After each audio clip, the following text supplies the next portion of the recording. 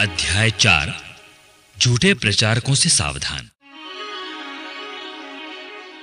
आत्मा स्पष्ट शब्दों में कहता है कि अंतिम समय में कुछ लोग विश्वास अस्वीकार करेंगे, क्योंकि वे बहकाने वाले आत्माओं पर और अपदूतों की शिक्षा पर ध्यान देंगे। वे उन कपटी लोगों के पाखंड द्वारा भटकाए जाएंगे जिनके अंतःकरण पर शैतान की मुहर लग चुकी है, जो विवाह का निषेध करते हैं और कुछ भोज्य वस्तुओं से परहेज करने का आदेश देते हैं। यद्यपि ईश्वर ने उन वस्तुओं की सृष्टि इसलिए की कि सत्य जानने वाले विश्वासी धन्यवाद देते हुए उन्हें ग्रहण करें, क्योंकि ईश्वर ने जो कुछ बनाया वह सब अच्छा है और ऐसा कुछ भी त्याज्य नहीं है जो धन्यवाद के साथ ग्रहण किया जाता है। वो ईश्वर के वचन और प्रार्थना द्वारा पवित्र हो जाता है। तुम ये सब बातें भाइयों को समझाओ।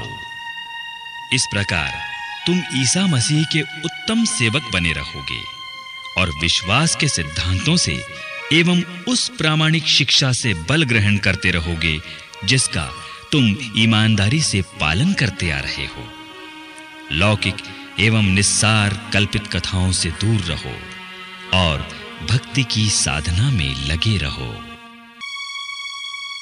भक्ति के असीम लाभ।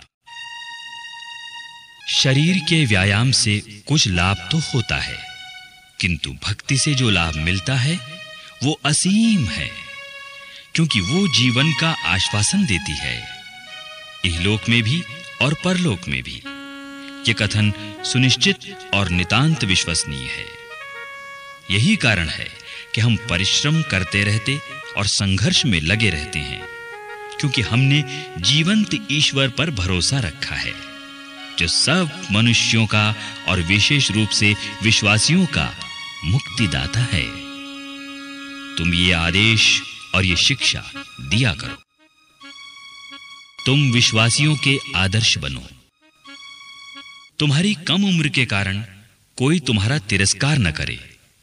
तुम वचन, कर्म, प्रेम, विश्वास और शुद्धता में विश्वासियों के आदर्श बनो।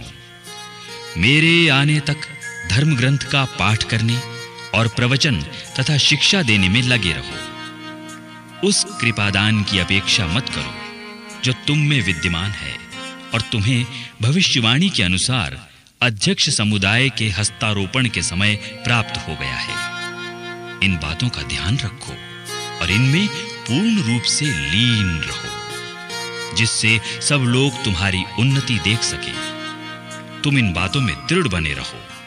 अपने तथा अपनी शिक्षा के विषय में सावधान रहो। ऐसा करने से तुम अपनी तथा अपने श्रोताओं की मुक्ति का कारण बनोगे।